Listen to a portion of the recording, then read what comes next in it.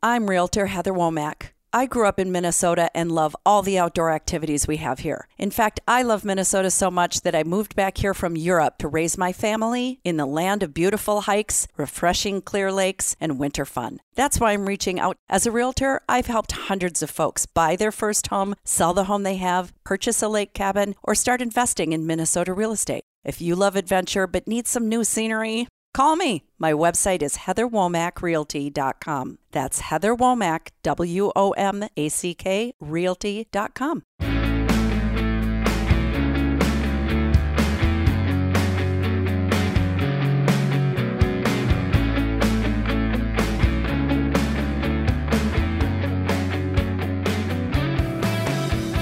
Hello and welcome to the Reverend Hunter Podcast. This is Tony Jones. I am the Reverend Hunter. Joined as always by the Robin to my Batman, Brandon. I was waiting for that one to eventually arrive. No, dude, that one's a layup. You know, I've just been sitting on that one for some week when I've been too tired to Google sidekicks, and this is the week. All right, I guess I'm Robin. I'm Boy Wonder. That's Robin. I'm not really a comic book guy, but I get the impression that Robin really became something kind of unto himself. He outgrew his sidekick role and became, I don't know. So maybe you'll become a podcast host. Maybe, yeah. I always thought of him as kind of like the cousin Oliver of the Batman world. He just came in and people were like, it's the annoying young guy. It's a little brother cousin. Speaking of cousins, cousin It died. Did you ever? I'm familiar with Addams Family, but I had no idea that cousin had passed. Yeah, he died. The guy who played cousin It. He also played an Ewok in a Star Wars movie or two.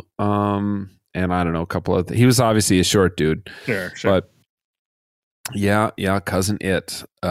So hey, how are you, man? How are you? It's spring has sprung in Minnesota. We are recording this on just one of the most beautiful days yet of 2021. Yeah, I'm doing very well. It's so nice outside. I've been out enjoying it in my little breaks between shows. Mid 60s, the sun is out. It's gorgeous. So I'm just looking forward to the spring and summer. I'm super excited that the cold winter is finally over and we can go outside. Yeah, I feel the same way. I'm in the middle of a kitchen remodeling project, which I'm doing as much on my own as I can manage, along with the help of a buddy who's a contractor and is kind of coaching me through it, and then doing the stuff that is above my pay grade. So today, I installed insulation, and I've been peeling up a tile floor, vintage 1962.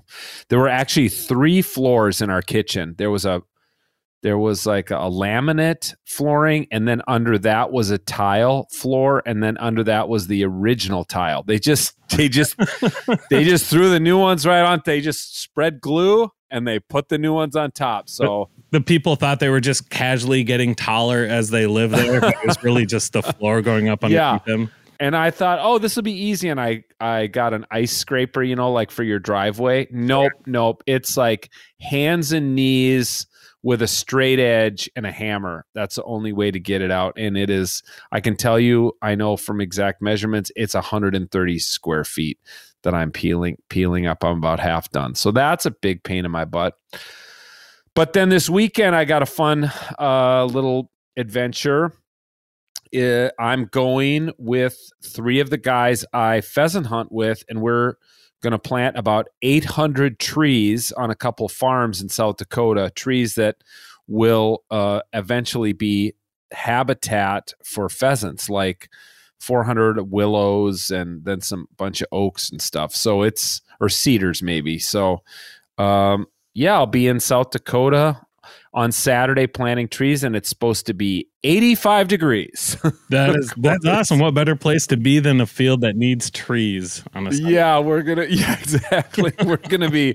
We're sleeping in a camper in the middle of a cornfield that has not yet been planted, and we are planting trees, and it's going to be 85 degrees. So my responsibility is bringing the cooler with beer and Gatorade. And so, yeah, that's where I'll be, should be pretty fun. That sounds like a really, really good weekend, though. And you're doing something awesome for hunting and in South Dakota, too. So, better. That's right. Good for the birds. Well, hey, where a great place to be, a great place would be in this awesome weather would be to be knee deep in a trout pond in South Carolina. And that's where our guest today on the Reverend Hunter podcast spends a lot of his time. Aaron Simmons is my guest. He is a professor of philosophy at Furman University in Greenville, South Carolina. And he's just a great guy. He's a super deep thinker. We go, buckle your seatbelt, because you're going to hear some big PhD words from a couple guys with PhDs, words like phenomenology. Well, yeah, phenomenology. I think we use existentialism, postmodernism, stuff like that. So I know, Brandon, you love my podcast increases your vocabulary. I think this one definitely fits that bill. And there were some explanations in there where I could maybe use them in a real life conversation and could almost be accurate with it.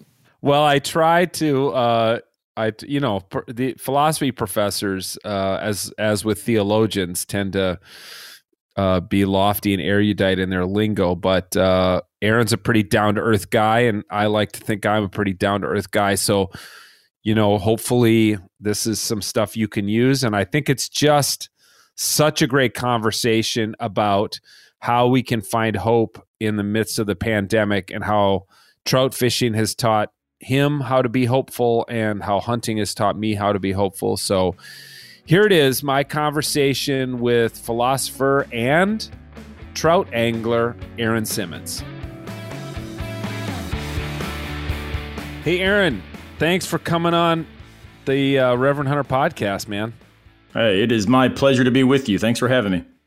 I don't know I don't know how many times we've met in person. I remember one time was at the Progressive Youth Ministry Conference at the Montreat Conference Center in Asheville, just outside of Asheville. Yeah, North I think Carolina.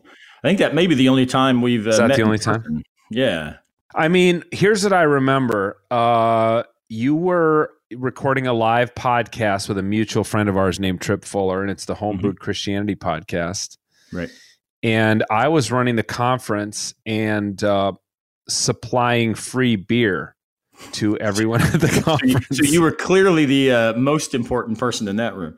And I just remember, though, you guys, oftentimes when people drink, they get sillier and maybe shallower, but you and Trip just went deeper and deeper. And I often get frustrated with Trip because he sometimes struggles to make what he's saying accessible to the common man, It's one of the liabilities of academic training, right? Right. So you guys, I just remember, man, 50-cent words left and right. And as I was quaffing the beers left and right, I guess I was less and less able to follow what you guys were saying, but I'm sure it was awesome. Well, hey, I appreciate that. It's like I tell my audiences often when I'll give talks at, different parties that have wine and stuff. Like, look, the more y'all drink, I guarantee you the smarter and funnier I will sound. So, we're going to talk about fly fishing. Right? It's fly fishing. I mean, it's trout fishing is the name of this essay that you've sent me. But I assume you primarily are a fly fisherman. Well, it's sort of backwards. I have trout fished all my life, and only recently have gotten into fly fishing, which has given me a whole new perspective on the sport, the activity, and also some of the theological dynamics involved in it. Well, okay, before we get to that, give us a little context. You're a Southerner and you're a philosopher. Yeah. Let's hear a little. You say that as if that's a surprising mix. Well, it's a bit of an oxymoron, bro. I got to be honest with you.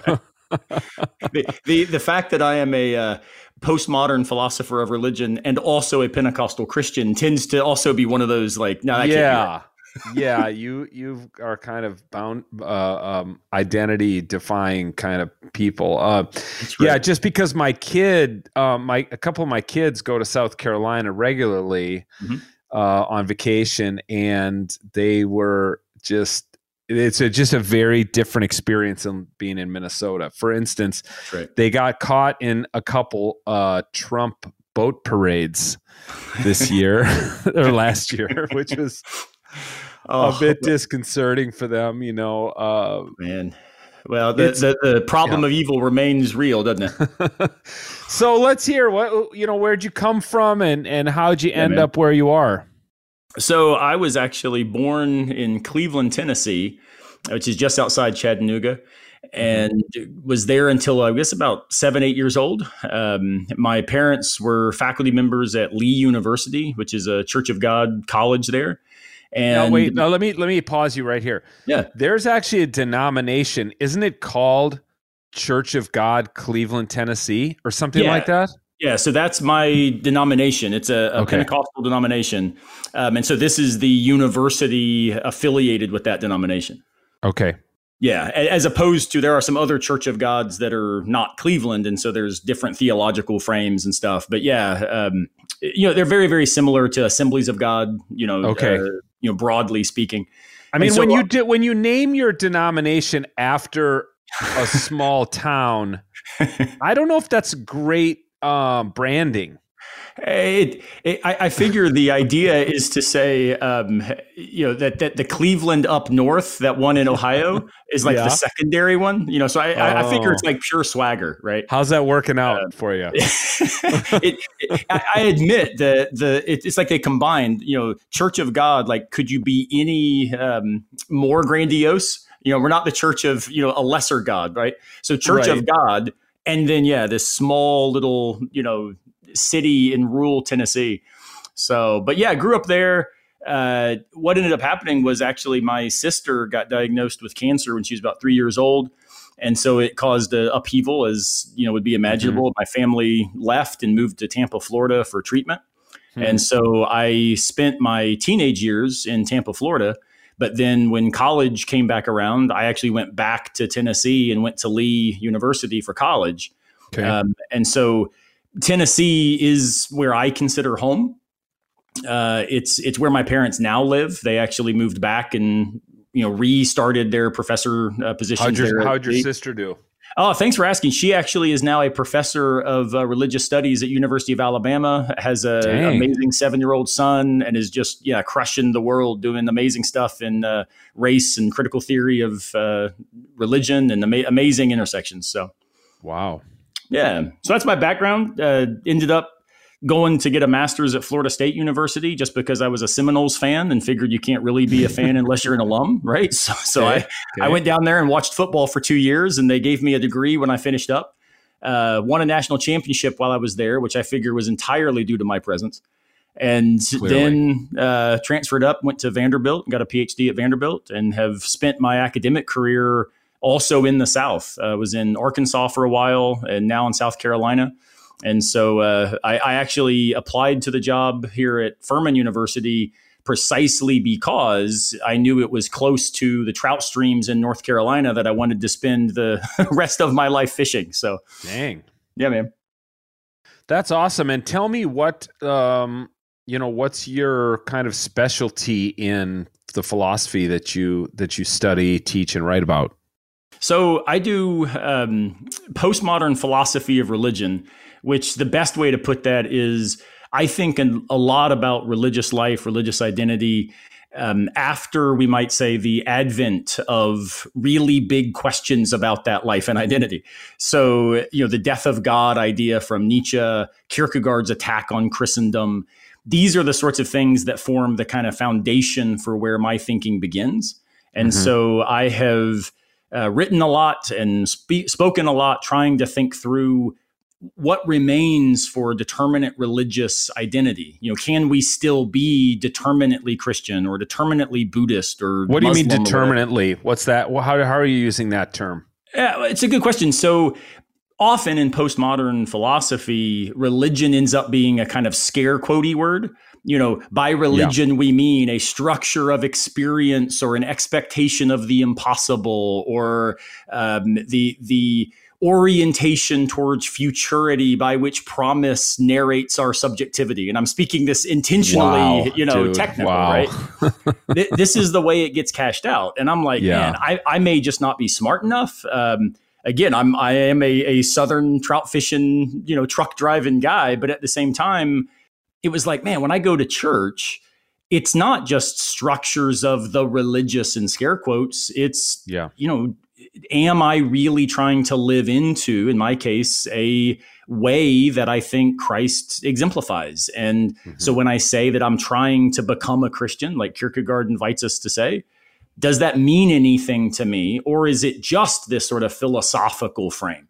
And so I've tried my best to advocate for complicated interpretive nuance and an awareness of the role of our bodies and structural injustice and all of these things that, we philosophers take very seriously.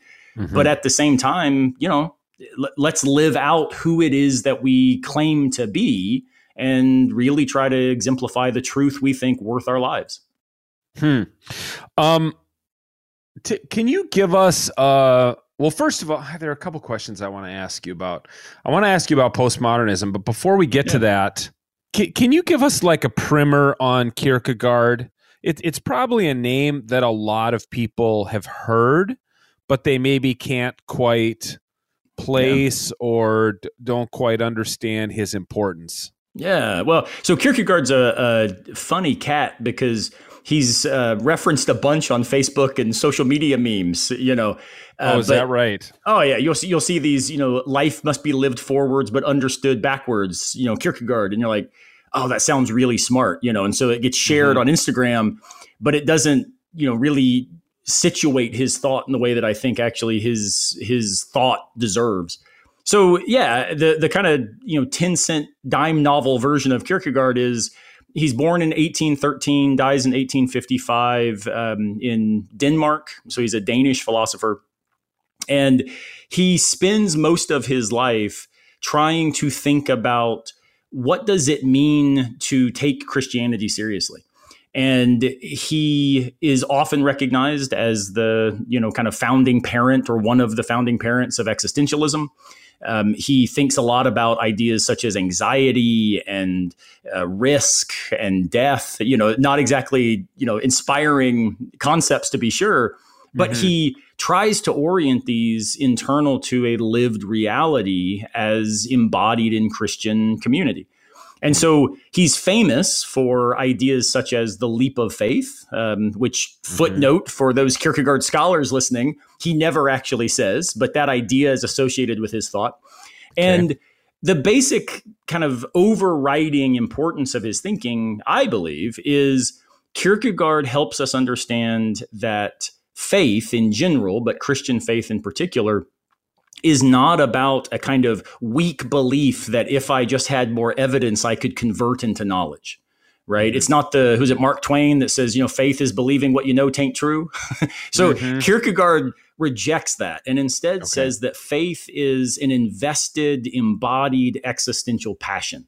It's a way of living towards something.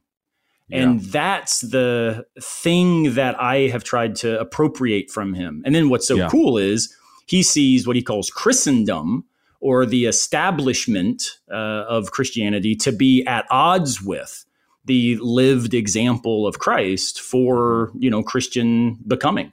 So he's polemical, but he's also inspirational in that way. Yeah, and it's one of those things. That this essay we're going to talk about, that you rely on from him. Okay, another little terminology point. If you can tell us, existentialism it is a word really that is used so much now, and it's so common. People say, oh, that's a real existential question, or something like that. But I don't know that you're using it in a more technical sense.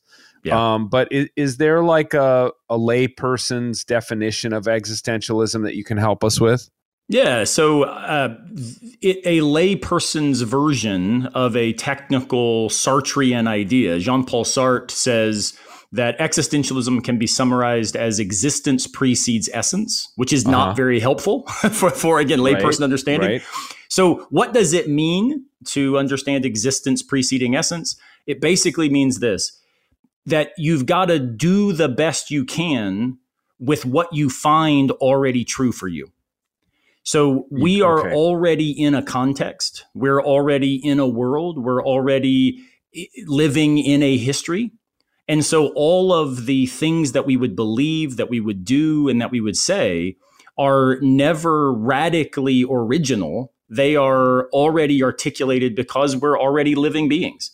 So existentialism is a reminder that you are not radically self-grounding, that you find yourself already, you know, as Sartre says, embarked, right? You're a ship that's already out to sea. And then you're trying to do the best you can to figure out, you know, how to navigate the ship that's already got wind in its sails. And how's that? And that's different from other kind of ways of doing philosophy, because those might be more theoretical in nature, more hypothetical in nature. Yeah, I mean, it's weird in technical philosophy because we tend to find a bunch of isms to try to justify, you know, the very particular thing we think is smart. But yeah, existentialism as a very broad category, which I think would extend back to, my goodness, Shakespeare's Hamlet, when he says to be or not to be. That's the question. Let me say that again, since I think, and I've got my notifications all turned off, by the way. So if I don't know how else to turn things off. No, we can't hear any of it. So you're good. Oh, I'm so sorry. Something dinged on my end, and I was like, "Oh crap, it's for you guys." So I apologize. I'll start that sentence over. No worries. So if we think of existentialism as a broad idea that extends way back in history, much before any technical philosophical movement among, you know, the French and German existentialists, existentialism is what Hamlet means when he says to be or not to be. He's asking the question, how do I live? And why does it matter that I do? So a lot of philosophy doesn't start with the question of, I am here, I am alive. Now, what's the task left for me? A lot of philosophy begins by saying, well, what if X or Y or Z were true? Yeah. Right? So I think that existentialism, as both a technical movement and also a broad orientation that I find very compelling, is what we do when we say, wow, I've got to make something of what's been made of me. So let me get to work. Okay.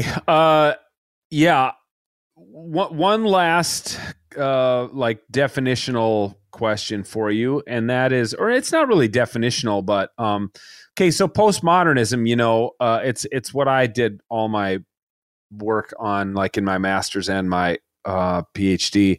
You know, people nowadays say postmodernism is dead, it's over. There's even been, in the last few months, I've been reading, you know, more articles along those lines. So yet you know, one of the first things you said is you claim to be doing work on, you know, postmodern philosophy of religion. So why do you still claim that term when so many others are bailing on it? Yeah, it's a really good question. I have heard the rumors that, yes, it is outdated and, you know, something we should abandon. But I think it's because by postmodernism, I mean something that really has to do with the way we know things rather than what we know. So said slightly more technically, for those who are interested, I'm interested in postmodernism as epistemology rather than metaphysics. Yeah. And now what that means is, my version of postmodernism is, I think, best defined by the philosopher Merold Westphal, who says postmodernism just means you can't peek over God's shoulder. So, you know, shoot, that seems true to me. And so even if, you know, the sexy thinkers are moving beyond it for a variety of reasons, I'm not sure where it is they think they're going, because that idea that we are embodied, we are contextual, we are messy, and we are finite. Like, it seems that reminder is one that makes us have to be really aware that we can overstate our knowledge and we can oversell the confidence with which we enter the world. And so I think that postmodernism invites appropriate humility and yet also appropriate hospitality. And so those seem like values that don't really go out of style, regardless what the journals are saying is the better word to use. Yeah, I remember one of the phrases that really captured me regarding postmodernism was the phrase epistemic humility, which simply means like being humble about what each of us can know, which seemed to really jibe with Christianity to me, which teaches that human beings are finite. We're broken, we're sinful. Some versions of Christianity say we go so far as to say we're depraved, we're incapable of perfect knowledge because of our finitude. And so, that's always been really helpful to me. Now I want to, turn the corner toward trout fishing, but you've written this essay called Of God and Trout Fishing. Has it been published? So it is forthcoming. There was a conference at Notre Dame. Oh, shoot. I guess it was last October, maybe September, October. And it was a conference on God, art, and desire from phenomenological perspectives. And so I was honored to be one of the keynote speakers. Richard Carney and I were the two keynotes. And the book that's coming kind of out of that conference is the one for which I've written this essay. And so it started as a talk. Which is always, I think, the way best essays begin, because you have to find an audience and then you figure out, all right, now how do I put that in print? And so this essay of God and trout fishing, I should say something about kind of how it came about, because when I was invited, as I'm sure we get speaking engagement invitations years before the actual event. And in this case, I think it was at least 2 years before the event that I got the invitation. And so I had planned to do something very, very different. And then, it's like the, old joke, a funny thing happened on the way to the forum, right? Like a funny thing happened on the way to this conference, which was 2020 and the pandemic. And so, last March and April, you hate to say the world broke, because of course it was already, messy and complicated, and especially for historically marginalized communities, it's been broken a long time, right? But it became viscerally difficult, I think, in a really shared human way. And so as I was going into the summer, I knew I had this talk coming up in the fall. I kept thinking, man, I was looking for voices, looking for people who were saying the stuff that I needed to hear to help me navigate this time. And to be honest, the voices weren't all that forthcoming, right? I kept finding myself thinking, man, are so many of our religious leaders, with the exception of people like William Barber and, a few others, Nadia Bowles-Weber and others who are doing amazing work, an awful lot of religious leaders seem to just kind of be parodying a particular narrative. And I was like, man, that's not helpful. And then I, looked to political leaders and that, insert some joke here, right? That was a waste of time.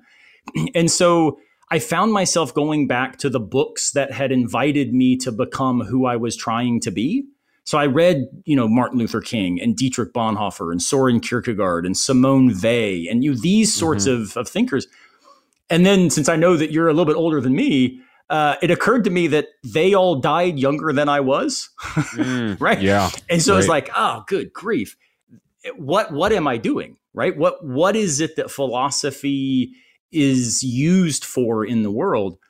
And so reading their work started me thinking, at least for right now, not forever. I'm not saying philosophy needs to take some sort of hard practical turn, but at least for right now, I think philosophers and academicians of whatever stripe have some sort of social responsibility to find their voice a little bit more publicly.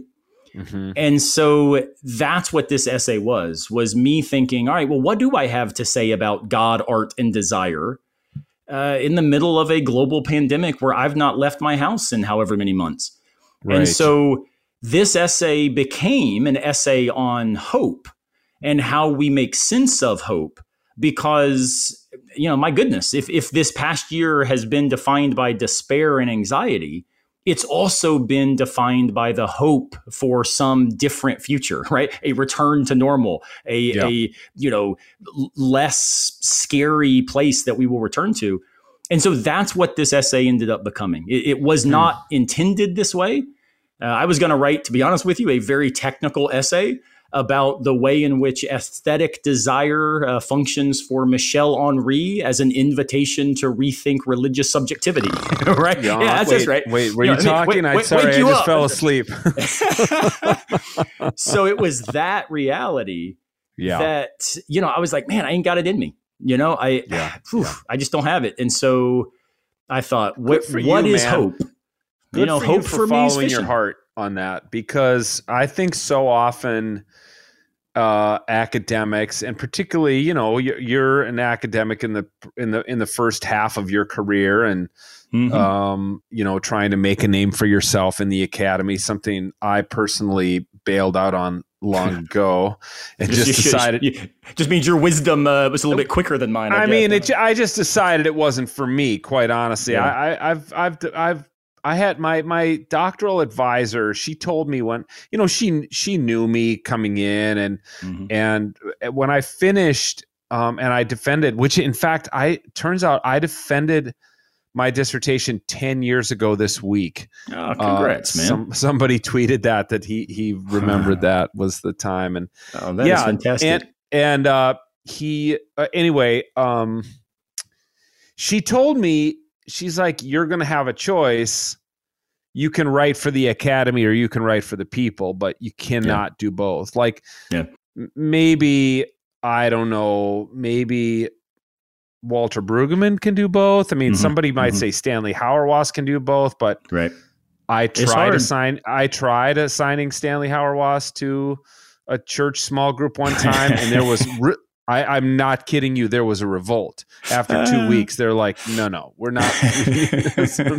Nope. So it's one or the other. And so I just commend you for following your heart on that. And I mean, most listeners won't know, but I've had Richard Carney speak at a conference that I put together, and, he's a super impressive, high ranking academic. So there's, probably a lot of pressure on you to try to impress somebody like that. And I'd say, kudos for following your heart, and I appreciate it. Even for opening your essay with a quote from Anne Lamott, who is no academic, she's a popular memoirist and a great writer. She is, however, I will say, the first thing that changed was not my writing. Again, I see this as a moment, who knows if this will be what the rest of my career looks like, but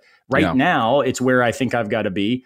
But the first thing that changed was the books I ordered for my classes this fall, right? So, going into the summer, I immediately put in new book orders. I was like, cancel everything. It's got to be new stuff. And so we actually read Anne Lamott, and we read, Lindy West's book Shrill, which is a female comedian talking about body image. And it was like, you know what? But we need to realize that, it matters that we still laugh together and we think together, and that human significance continues even when it looks like the world's breaking around us.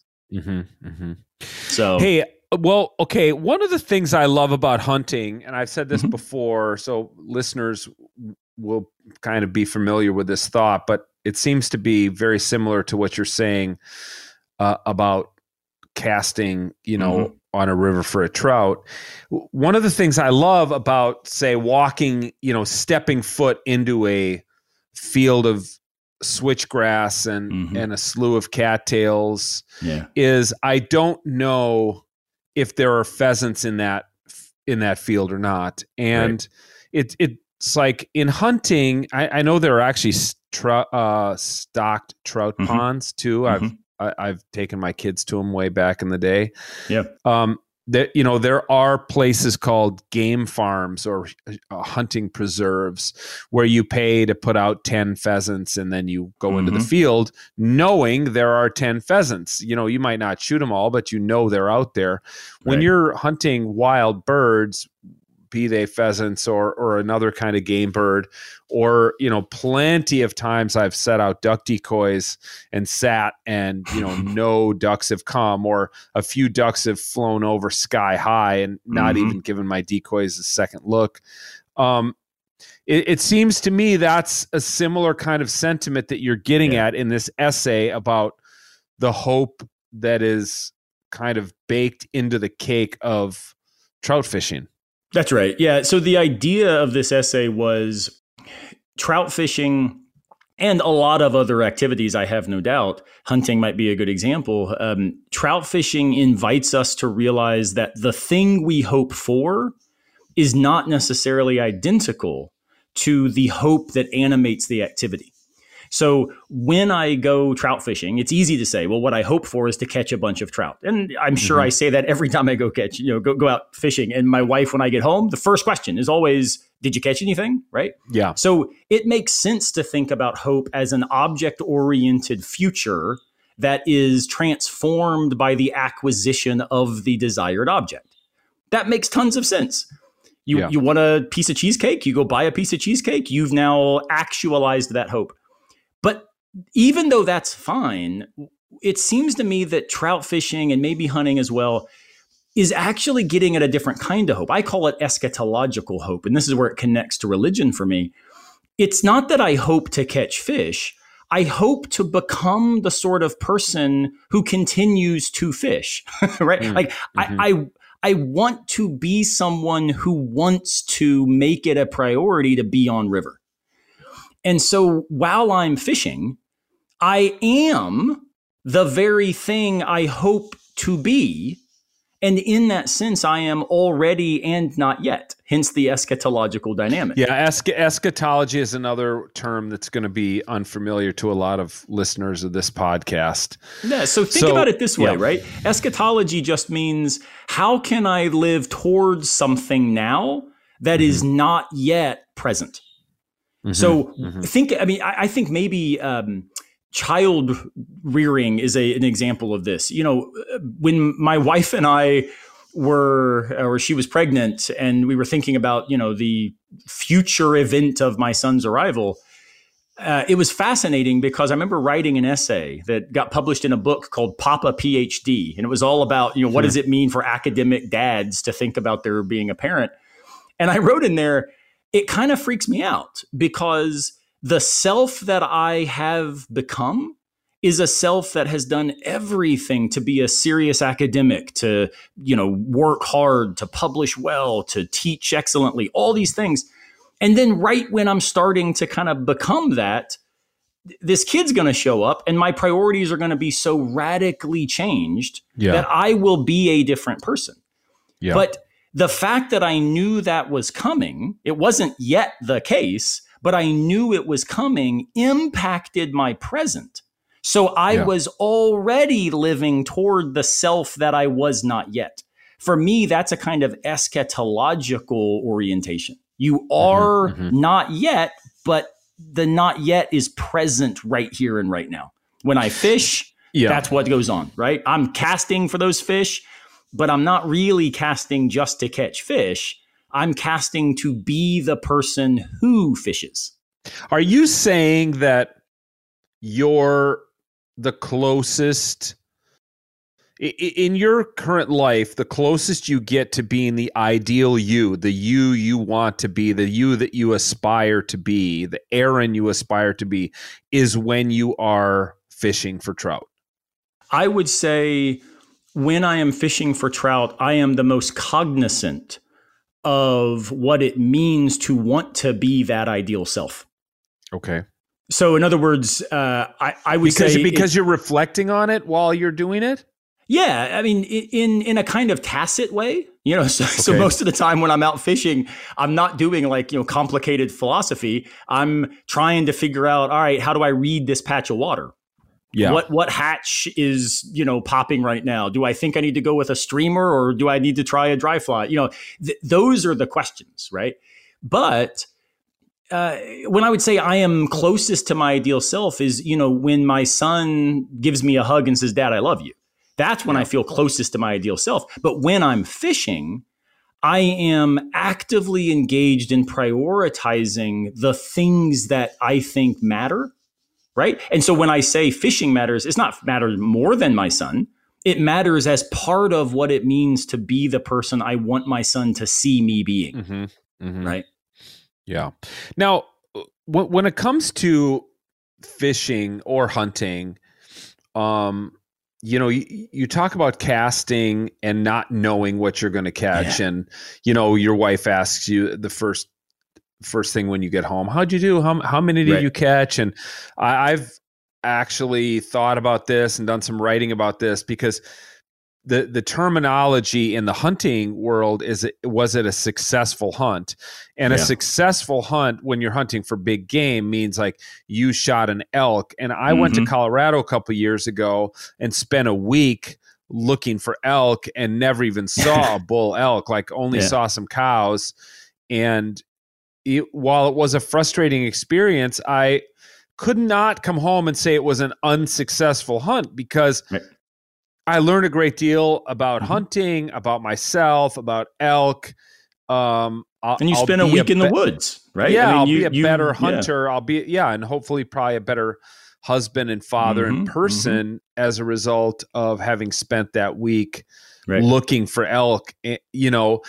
So I've forced myself to use different terminology than whether it was a successful or unsuccessful hunt.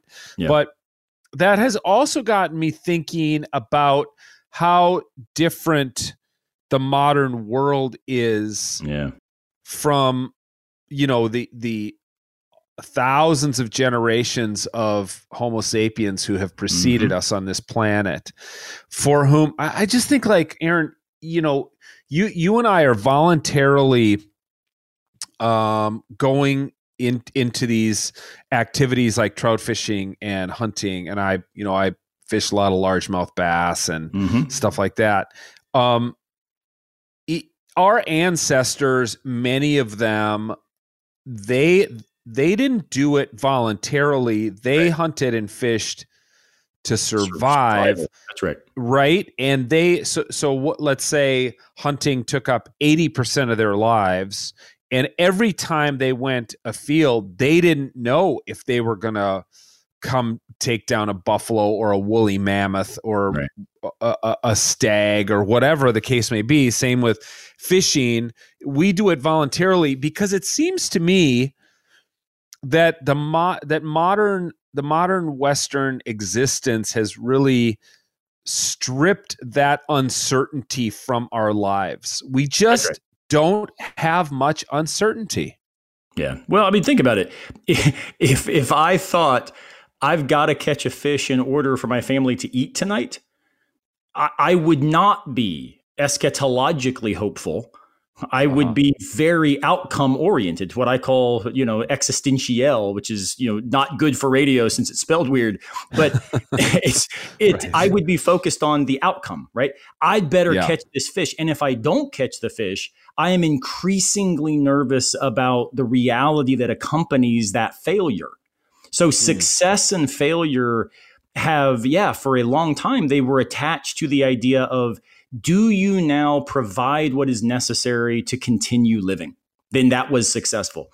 The tricky thing, though, is that we now live in a culture globally, but though certainly not the case in many parts of the world, where success means that you've been able to position yourself in a way that other people can recognize you as successful. So it's not about you get to survive, right? You caught the fish, your family eats, yay. It's, you were able to then gratuitously articulate your life in a way that lets others recognize you as somehow better than them. You drive the Porsche, you have the bigger house, you've got the fancier suit or the better fly rod. My goodness, right? Whatever it is, we now narrate success as an external achievement. But the problem with this is I think what it's done is yielded, probably several generations, but it's at least true in my students right now, where they're so driven for success. They've got to get that internship. They've got to get that job, right? Just like you earlier, we got to get that stag, I got to catch this trout. We now approach all of our life this way. And what's happened is they are so driven by external success that they are crushed by the fear of failure. And so this creates in them, I think, a real, back to our term existential, an existential lack. They're not actually reflectively engaged in, is what I'm doing now meaningful? Is it significant? Is it what I want to do? So at some level, I love that we get to fish and hunt as a volunteer activity because we are narrating our lives in relationship to options.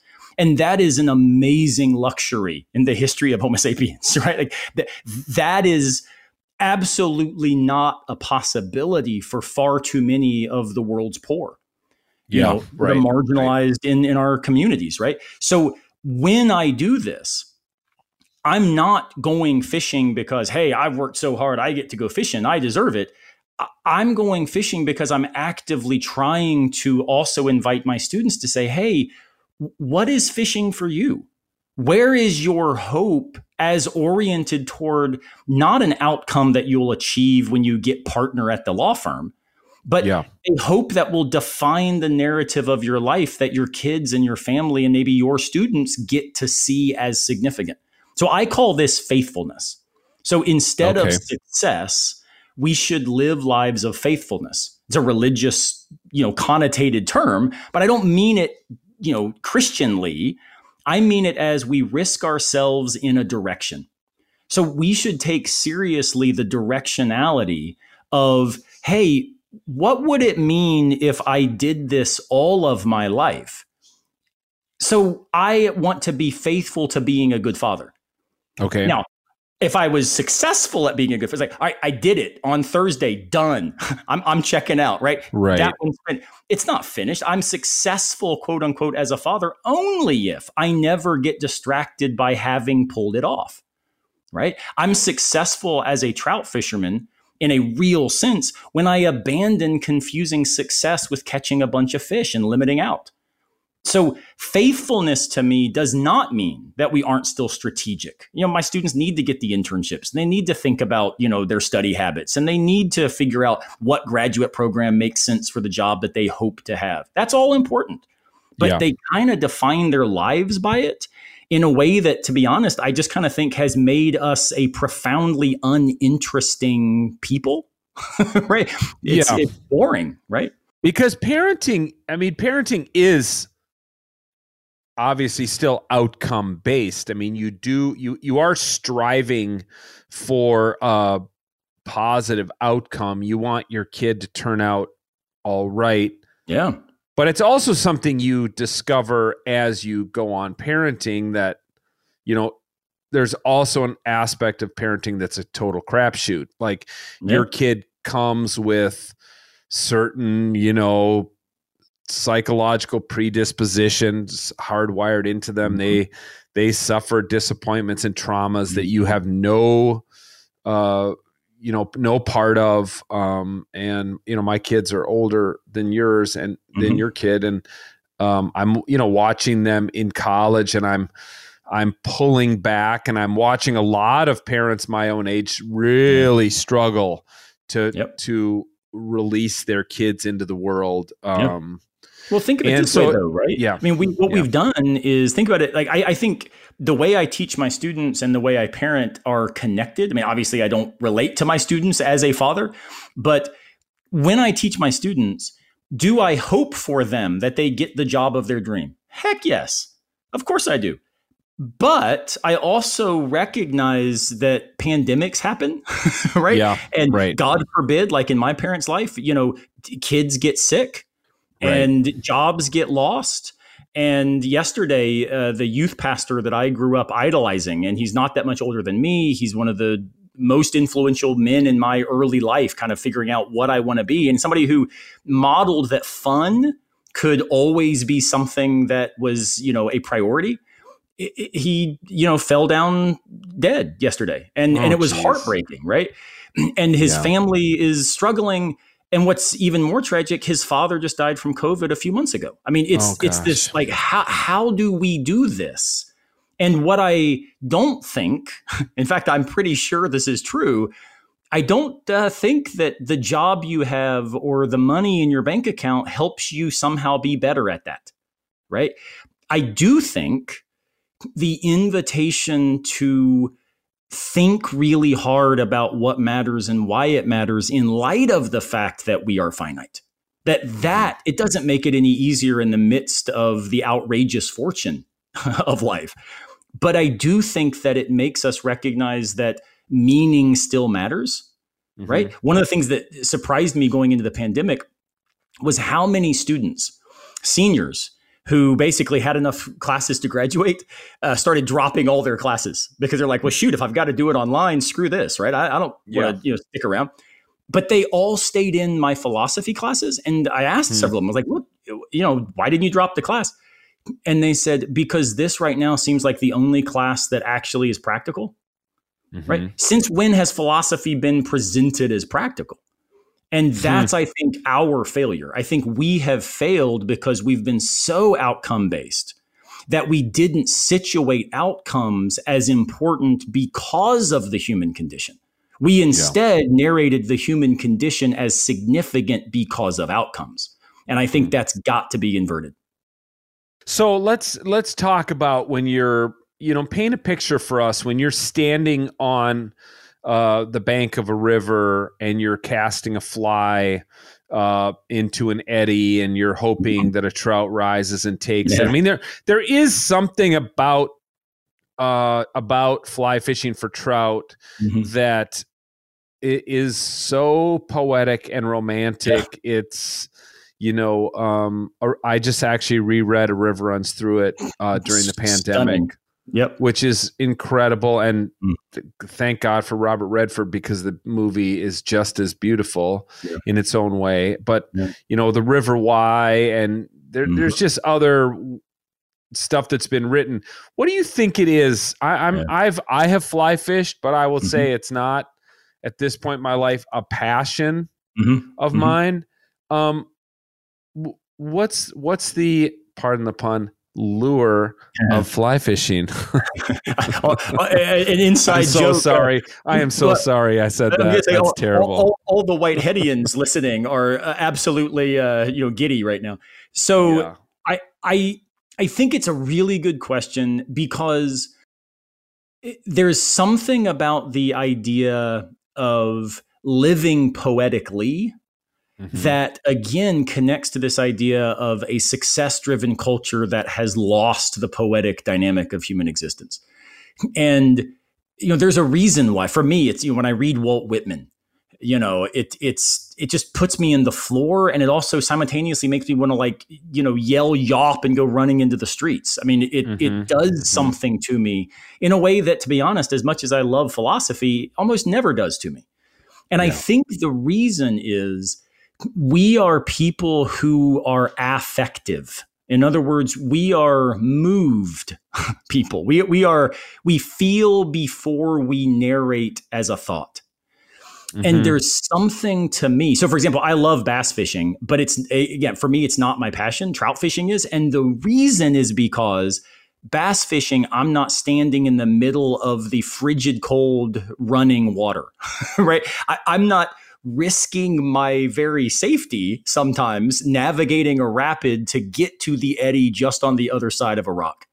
But man, when you think about living poetically, and Martin Heidegger, a philosopher who was certainly a moral failure, but an amazing thinker, invites us to reflect on what does it mean to live as a poetic person, to live poetically. And I think what that means is we realize that we are moving with the world rather than standing against it, right? And for me, you try to stand against the current in a river, your waders are going to fill up real quick, right?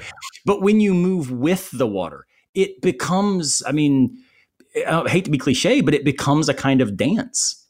Right. And that dance, there's that scene at the end of A River Runs Through It. Yes.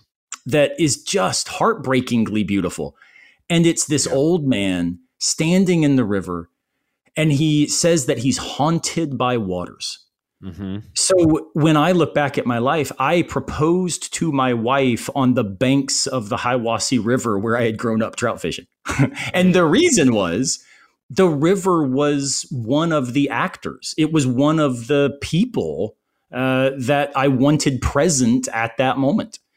And so when I'm whether it's using a spinner bait and trying to land it right, or, flipping the fly above my head, trying to make sure I don't get caught in the tree so I can place it just right for that trout to rise, I'm aware of the fact that I can't force this. I have to be affectively responsive. I have to feel it at some real level, right? And I think that that's something, again, we're in a society that says just push harder, work harder, take no prisoners. The violent rhetoric of, our previous president was a rhetoric that capitalized on the importance of being the strongest in the room. And I love the idea of Christianity's kenotic message, the idea that we are invited to be humble as the greatest manifestation of what strength looks like. And trout fishing, man, I don't know what, that lived humility means anywhere more aptly than standing in that river, hoping my foot doesn't slip and watching the trout pop across the way and me just not able to get my lure where I want it. And so having to navigate the rock and then wedge my foot the right way, but not too far because now it could get stuck. And then, all of that, it's a dance. Yeah. And I think it's what, if all I did was fish, I'd be abdicating my responsibilities to the human social world. But if I didn't fish, I think I would be less good at that social world. And for others, it might be surfing, right? It might be bike riding. It might be reading or hiking. I don't think there's anything drastically unique. For me, it's unique because it's what I've chosen to position myself as, right? Yeah. But I think, there's a great book. Aaron James has a book called Surfing with Sart, and it's awesome. And he basically says, I got a PhD so I could go surfing. I got a PhD so I could go fishing, like for real. My dad was a professor. He fished 100 days a year. I was like, I'll do that. So the idea of saying, so where is our flow and how do we kind of get in it? But this is an old philosophy idea. My goodness. Heraclitus, the ancient Greek philosopher, says you can't step in the same river twice because it's already moving. Yep. I think that's an important realization in the midst of a pandemic that feels like a 16-month Groundhog Day, right? Every day is the same. Please, God, let something change.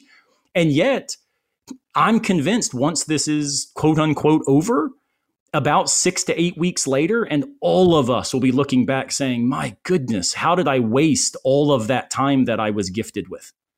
Right? Well, it will be interesting, I think, to see how people reorganize and reorient their lives coming out of the pandemic.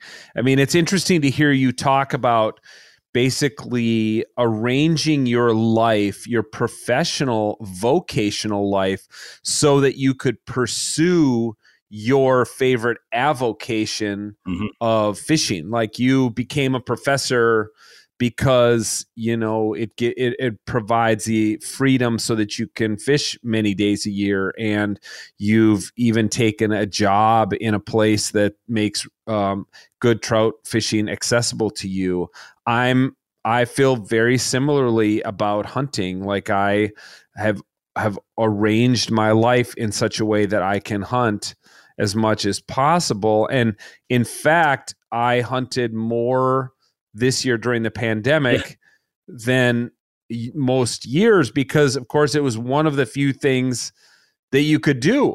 Safe. That's right. Yeah. And right. But it's important, right? I mean, to remember There are also, again, I'm not unaware of the privilege that reflects. Yes, of course. Right? I agree. If I were a physician, if I were in the healthcare profession, my goodness, I'm amazed by the saints and heroes that are Amazon and UPS delivery persons, right? Yeah. I mean, so we find ourselves in a very privileged, position to be able to use this time as time to do what we love, rather than the millions that lost jobs, right? And are like, how do they are worried about catching the fish to eat that night, right?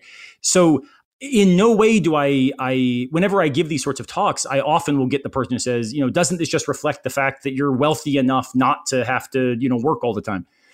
And I was like, well, I'm not sure many professors consider themselves wealthy enough for much, but yes, I am very privileged. And so what I'm trying to do is invite a rethinking of human society, of the way we understand religious existence, the way we understand our communities of discourse, our neighborly relations.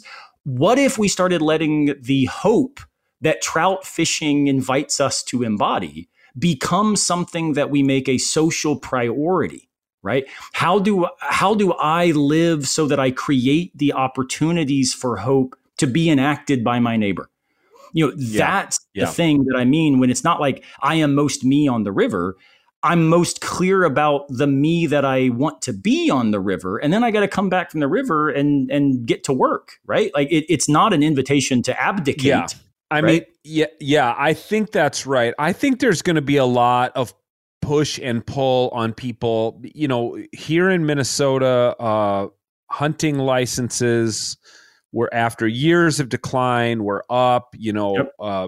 Fishing licenses were way up, and now we're coming out of the pandemic, and it really will be interesting to see how many people were like, well, I went fishing last year because I had all this free time and all the restaurants were closed, but back to work, correct. Now I got to get back to work now that the pandemic is and see, over, the thing is, and see, my where I'm interested to see how it plays out is precisely how do we narrate that happening, right? Yeah. Do we narrate it as, yes, what an opportunity for some to have fished and hunted and surfed and mountain biked and, whatever it was, read their favorite book, written a book after long years of delay.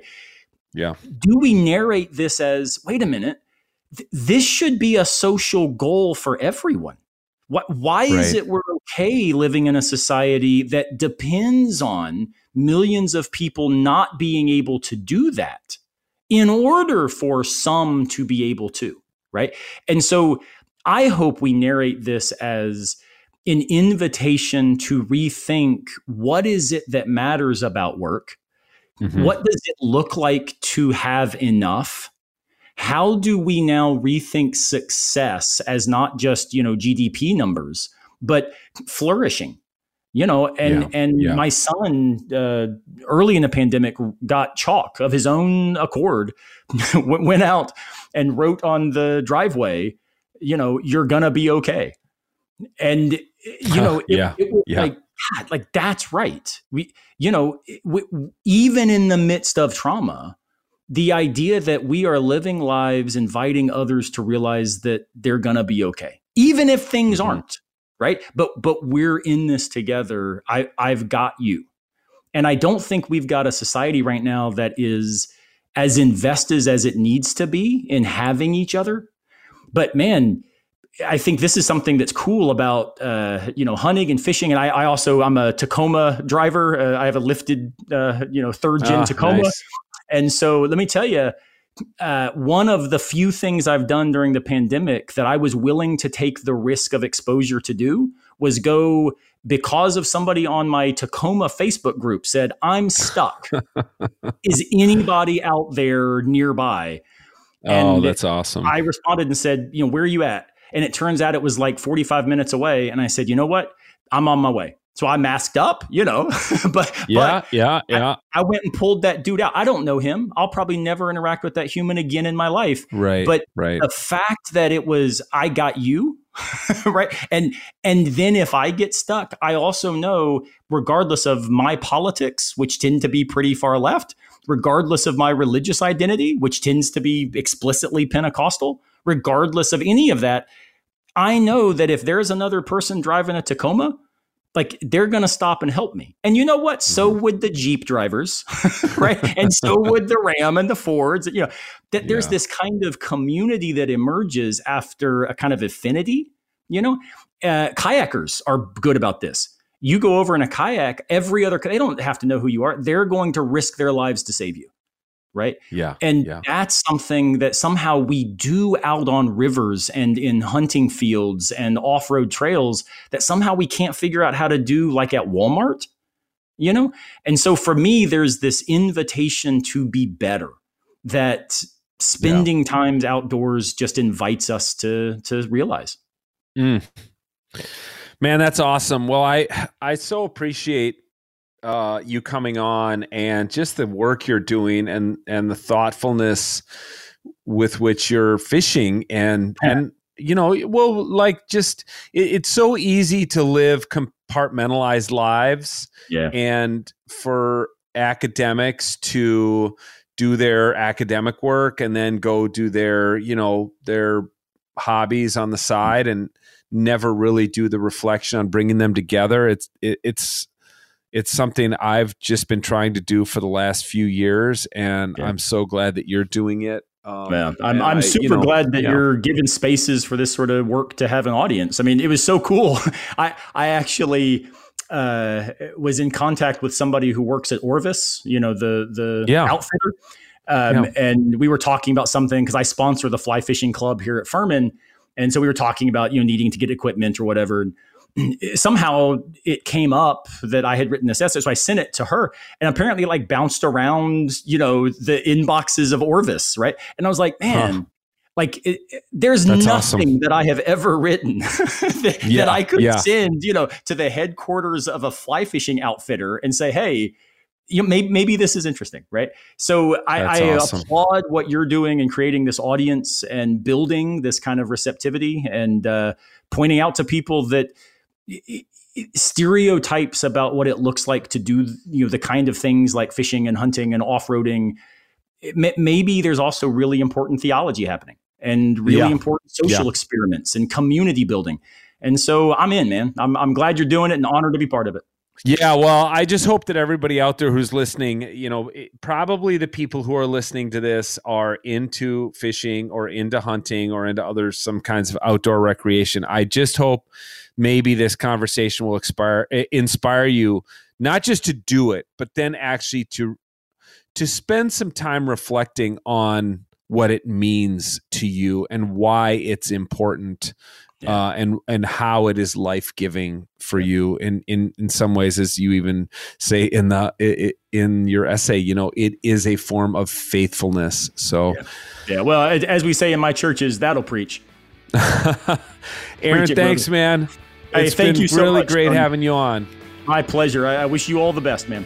Thanks. I hope we get to fish together someday. Can't wait.